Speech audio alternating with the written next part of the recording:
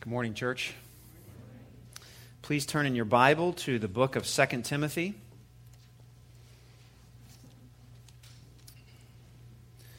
And as you hold your place there, I want to remind you that in the year 1517, a 34-year-old unknown monk named Martin Luther took 95 theses or protestations that he had with the Roman Catholic Church, and he did the modern-day equivalent of a Facebook post or a tweet or an Instagram picture. He nailed them to the church door in Wittenberg, Germany, and that started the Protestant Reformation. Of course, it wasn't called the Protestant Reformation at the time. If you're newer to Grace Redeemer Church, or maybe you're newer to Christianity, I want to let you know that we here at Grace Redeemer Church, and really all evangelical churches, trace our origins to the Reformation, to this Protestant Reformation that this year we are commemorating as the 500th anniversary. And out of the Protestant Reformation came 5 statements that we call solas. Okay, so here's your Latin lesson for today. Solas means only or alone. And out of the Protestant Reformation came 5 solases, 5 sola statements. And today we are going to think about this idea of sola scriptura, which is a way of saying Scripture alone. So we are going to do that by looking at possibly the most important New Testament scripture about the origin of the Bible and why God has given us His Word. So if you could turn in your Bible, you should have a pew Bible in front of you, again, to 2 Timothy. I'm going to be reading verses 14 to 17, and this is God's Word. Again, 2 Timothy chapter 3, verses 14 to 17. But as for you, continue in what you have learned and have become convinced of, because you know those from whom you learned it, and how from infancy you have known the Holy Scriptures, which are able to make you wise for salvation through faith in Christ Jesus.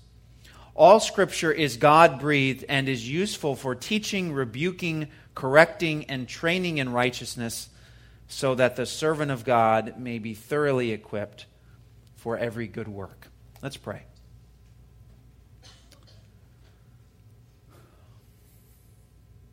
Heavenly Father, your word is a lamp unto our feet and a light unto our path. Lord, your word is the revelation of yourself. It's your voice speaking to us. So even as we open it now, we pray, Lord, that you would illumine our hearts to your truth. That you would show us that this is truth, Lord, in a world that is increasingly saying, what does truth even mean? Does that word even have value or meaning? In a world that increasingly says truth is whatever a person says it is to them. Would you show us, Lord, that this is the eternal truth of God? That though this was given in a historical context, this is transcultural, transhistorical, because it is your very word.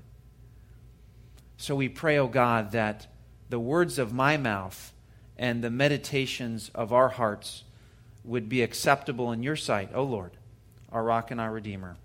And we pray this in Jesus' name. Amen. Fake news. Have you heard this phrase thrown around recently? Fake news. I feel like for this most recent presidential cycle, and increasingly more and more, I hear this phrase, watch out for fake news. Or maybe this thing that was reported was fake news. And as we think about this term, what it does for the average person is it leaves us wondering, well, what is real? What is not real? What can I trust? What news sources can I trust? And basically, what it does is it erodes trust in those who are reporting the information that we need. And increasingly, we're seeing this in our country. There's an erosion of trust. And people are asking, what can I trust? What source can I trust? Who can I trust? How do I know what's real? And of course, if we don't really trust our sources, then how do we know what to believe? How do we know what to follow? And so some people may say, I'm just going to become cynical and say, hey, I can't trust anything. Other people say, hey, I'll just check out because who can I trust? What we need, brothers and sisters, what we need in our lives is a source of truth, a source of authority that we can trust. That's what the Bible is. The Bible is the epitome of good news, not fake news.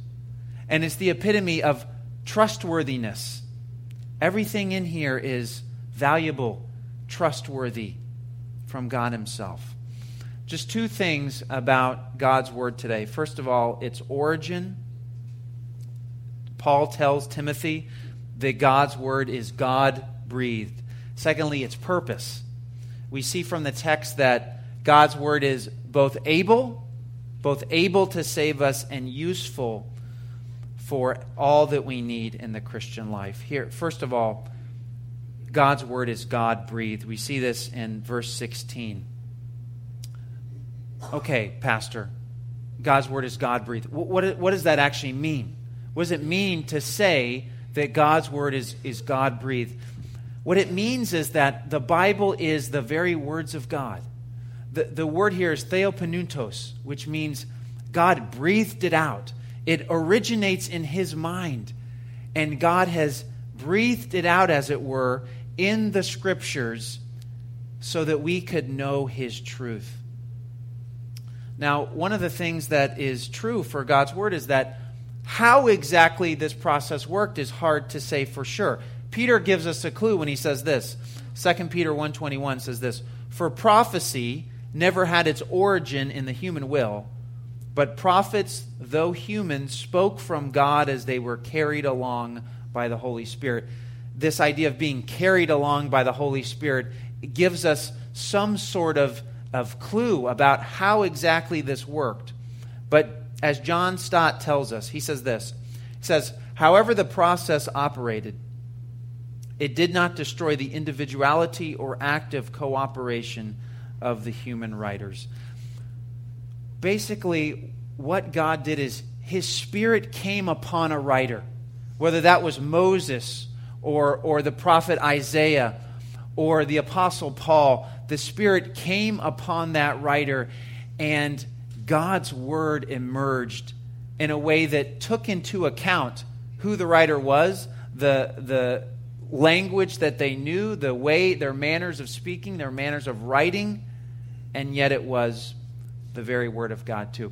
Some of you understand this idea of inspiration. We could talk about the inspiration of the Bible. Some of you say, sometimes I'm just inspired to, start working out at 5:30 a.m., every day because I want to get in better shape, or I'm inspired to start a new hobby, or I'm inspired to watch a whole season of Netflix in one weekend. Okay, that may be a more realistic one.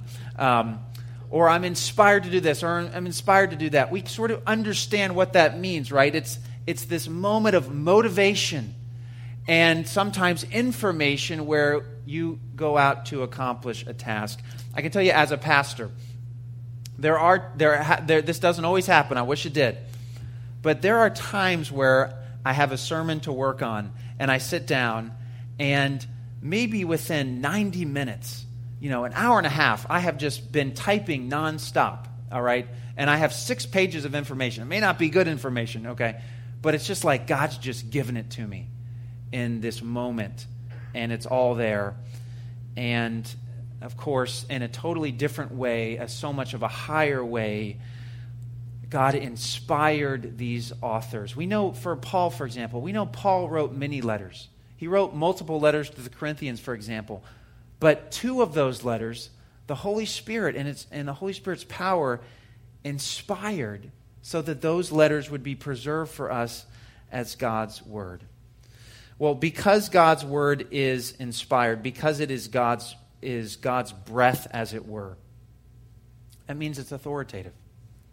That means that when we look in our lives and we're wondering, how do I decide what to do with my life? How do I decide what moral system to follow?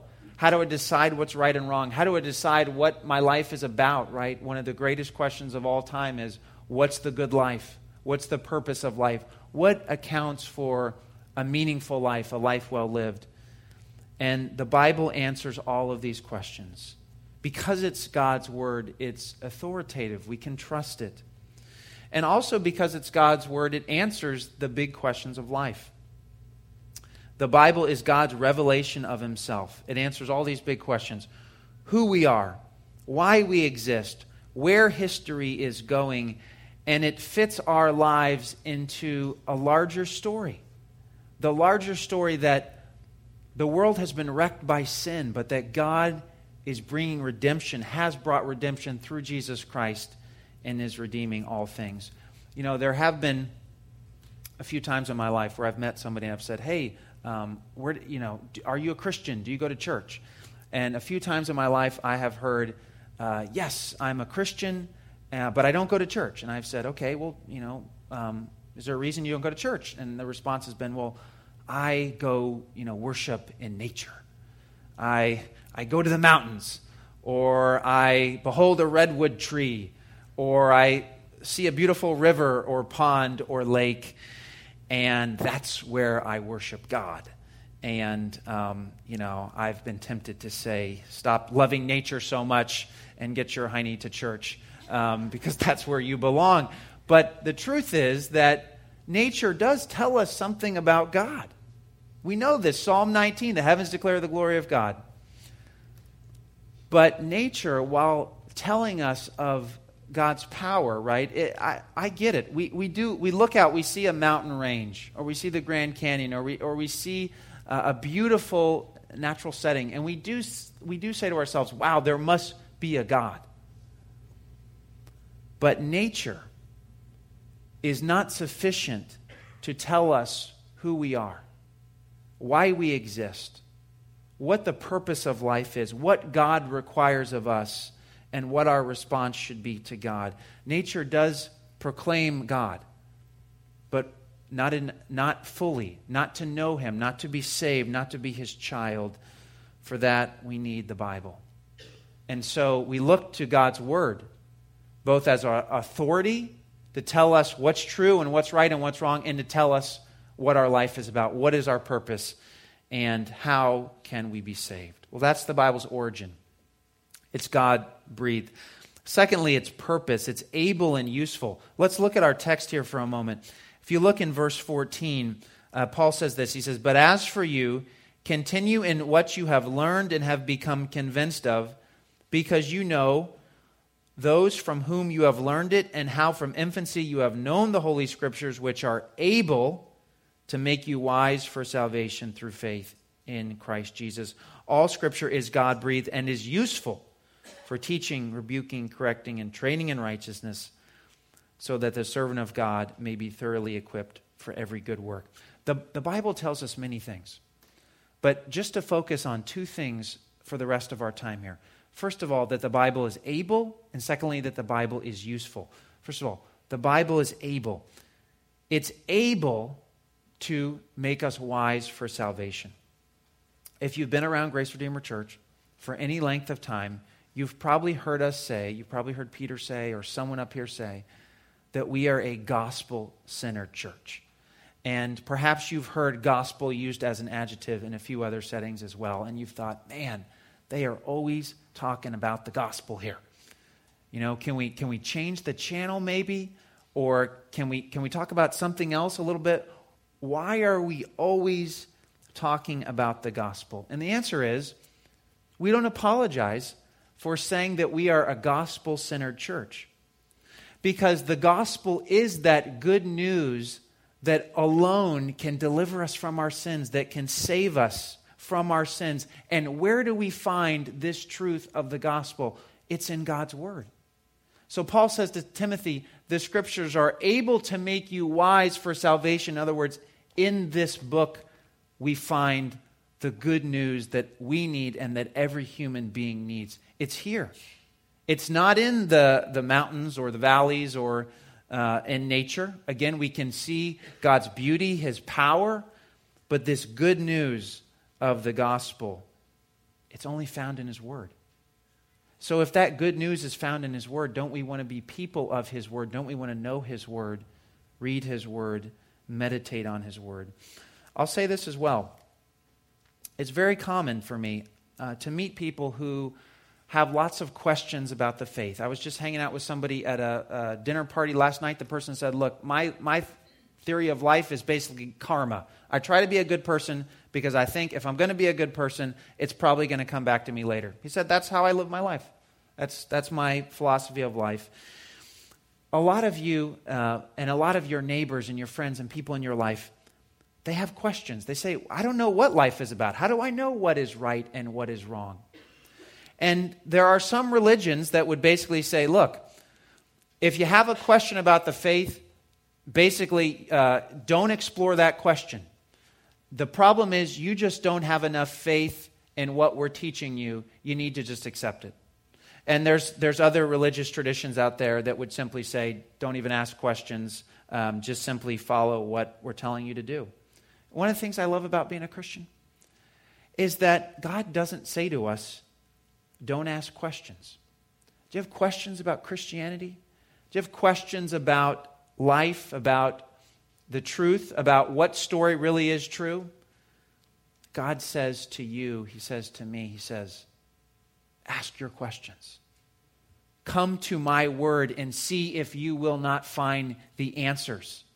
Do you think that there is another story out there that maybe can explain all that we see in the universe and everything out there? God says, read my word and see if you are not convinced that this is the account of the true story of everything that there is.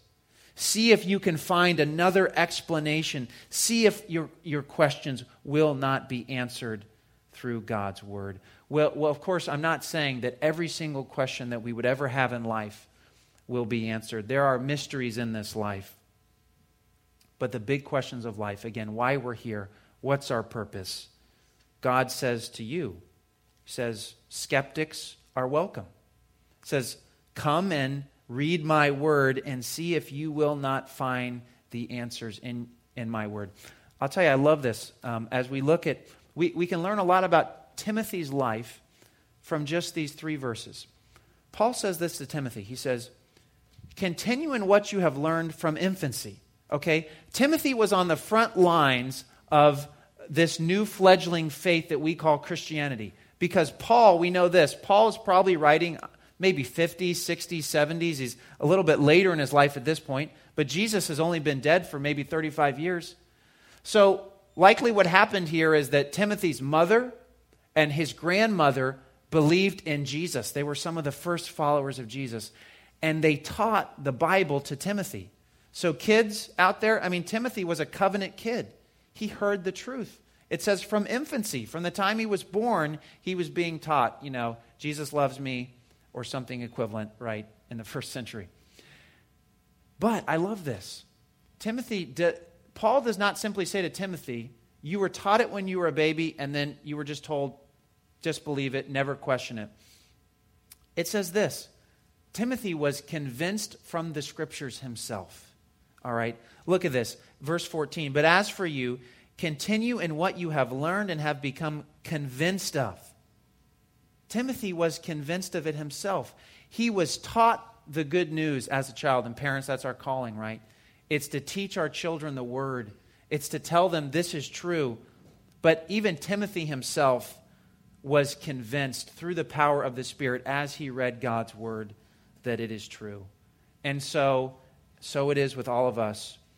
God's word is confirmed to our hearts through the power of the Holy Spirit as we read this, just like for Timothy, and we realize this is true. Well, lastly, the Bible is useful. We won't go into all of these, but Paul says the Bible is useful for teaching, rebuking, correcting, and training in righteousness so that the servant of God may be thoroughly equipped for every good work. The Bible does not answer every question of life, okay? The Bible does not claim to give a comprehensive scientific explanation of everything that we see. The Bible's not primarily a science textbook. The Bible doesn't tell us what political system is the perfect political system to have in a country. The Bible doesn't tell us the perfect economic system. The Bible won't tell you who you should marry, what car you should drive. The Bible doesn't say whether Dunkin' Donuts are better than Krispy Kreme, but we all know the answer to that one, I hope. It's the second one. The Bible, there's a lot of questions the Bible does not answer. That we say, look, I wish I knew this, or I wish God's word would direct me in this way. Here's what we need to know, though. The Bible answers all the questions that we really need to know in life. The Bible is sufficient for all that we need, and it is useful here, as Paul says, for teaching. We all need to be taught, including the teachers. The teachers need to be taught. We all need rebuke one time or another, and of course a good rebuke is never about crushing us. A good rebuke is always given in love. Hey, you're going wrong here. I need to stop you because the cliff is coming. That's what a good rebuke is. The cliff is coming, and I'm here to do everything I can to stop you from driving off the cliff. We need correcting. Hey, you're not quite seeing this issue right. You think this is God. I don't think this is God. Let me help you here. We need training in righteousness. God has, this is amazing, folks, God has prepared good works in advance for us to do. You have been saved to be a blessing in the lives of other people. And in order to do those things, we need to be equipped. Here we have a model right here from the Bible of what the Bible is able to do for Christians. It's able to make us wise, first of all. It's able to save us. And then it's able to equip us in the ways that we need to be equipped so that we can be the men and women of God that God wants us to be, to take his message to the ends of the earth. Let me give 2 points of application to close. 2 points of application about the relevance and the power and the need that we have for God's word in our lives. First of all, a word about the diet industry, okay? Here's just a list I came up with in about 2 minutes of some diets that I can remember in my lifetime, okay? And I'm sure I'm going to forget some of these, so, talk to me after the service. But there's the South Beach diet. It's one of them that I remember. Weight Watchers, I guess, is not so much it's a sort of a system that's been around a long time. There's the Atkins diet. There's the Paleo diet. There's the Whole30 diet. And another one called the ketogenic diet. I looked for the Oreo diet. Couldn't find it. That's the one that I would love to subscribe to. We have diets, right? There's always going to be a new diet. You give it 6 months, give it a year, there's going to be a new diet that says, eat only bananas every day for the rest of your life or something. We're always looking for the panacea, the silver bullet on our health, aren't we? And that's not a bad thing that we live in a world where we're trying to be healthy. But this is the truth about diets, and we all know this. If you want to be a healthy person, if you want to lose weight, the formula really isn't that complex. Not to say it's not hard to follow through on it, but the formula itself is not really that complex. It's eat a healthy amount of food, eat healthy food, eat a healthy amount of food, and exercise. Diet and exercise is always the answer to being a healthy person. That never changes, and that's never going to change. And this is my point. Sometimes all of us, right, we all want a shortcut. We want shortcuts in life, right? We wish that electronic belt thing that you buy on QVC could really give you a six-pack, right? Or we wish that there was an easy solution to health. But the truth is that while these diets, and it's certainly not my area of expertise, may be helpful to you, the truth is, to be a healthy person, diet and exercise is always the answer. There's no shortcuts to being a healthy person. Church, there's no shortcuts to holiness. There's no shortcuts to knowing God more. We never get past this book. We never move on and to the point of the Christian life where we say, I don't need this book anymore. I found this new other great thing, and that's what's going to make me more like Jesus. I don't really need this book anymore. There are no shortcuts to holiness. There are no shortcuts to knowing God better. And God says to us, I've given you my word. It's there for you. Open it up anytime you want, and you'll know me better, and you'll hear my voice, and your life will be changed. That's what we need to remember. There are no shortcuts to holiness and growth in faith. It's always going to be the same answer. It's always going to be, get in the Word. Pray to the Lord. Go to worship. No other Christians. Those things are never going to change, and it starts with God's Word. Let me give one other metaphor here to close us out. When I was in seminary, one of my professors who I loved dearly, who had such a passion for God, he would say, look, guys, you guys are going to go out there and you're going to be pastors, and there are going to be times, especially early in your ministry, where you're going to feel like I am just so completely insufficient to do these things. I mean, I'm supposed to be up here as somebody who's proclaiming God, but look, you're a sinner like everybody else. You're going to yell at your kids like everybody else. You're going to struggle like everybody else. You're going to have your difficulties. And you're going to feel inadequate for the job of being a pastor. And you know what he said to us? He said, listen. He said, your job is to let the lion out of the cage. And he said, God's word is a lion. Let it out of the cage. And that was his way of saying, the power is in God. It's not in you. It's not in you to be so clever or smart or so wise, but rather he was saying, look, guys, your job is simply to proclaim the word and let God do the work. He said God's word is like a lion, and the only thing that you can do to stop that is to not proclaim it. He said, let that lion out of the cage in the lives of God's people. That's what they need. And so I'll say to all of you, let the lion out of the cage. Pick up this book. Let it change your life. Let it revolutionize your life. Get to know God better. Let the lion out of its cage. God will do amazing things in your life through the power of the Holy Spirit, through this book. I'll end with this. Tim Keller tweeted this on November 23rd, 2015. He tweeted this.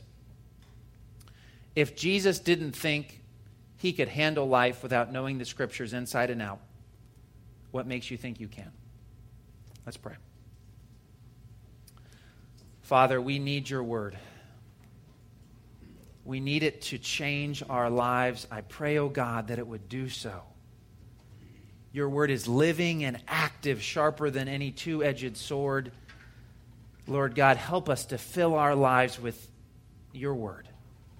And we pray this in Jesus' name. Amen.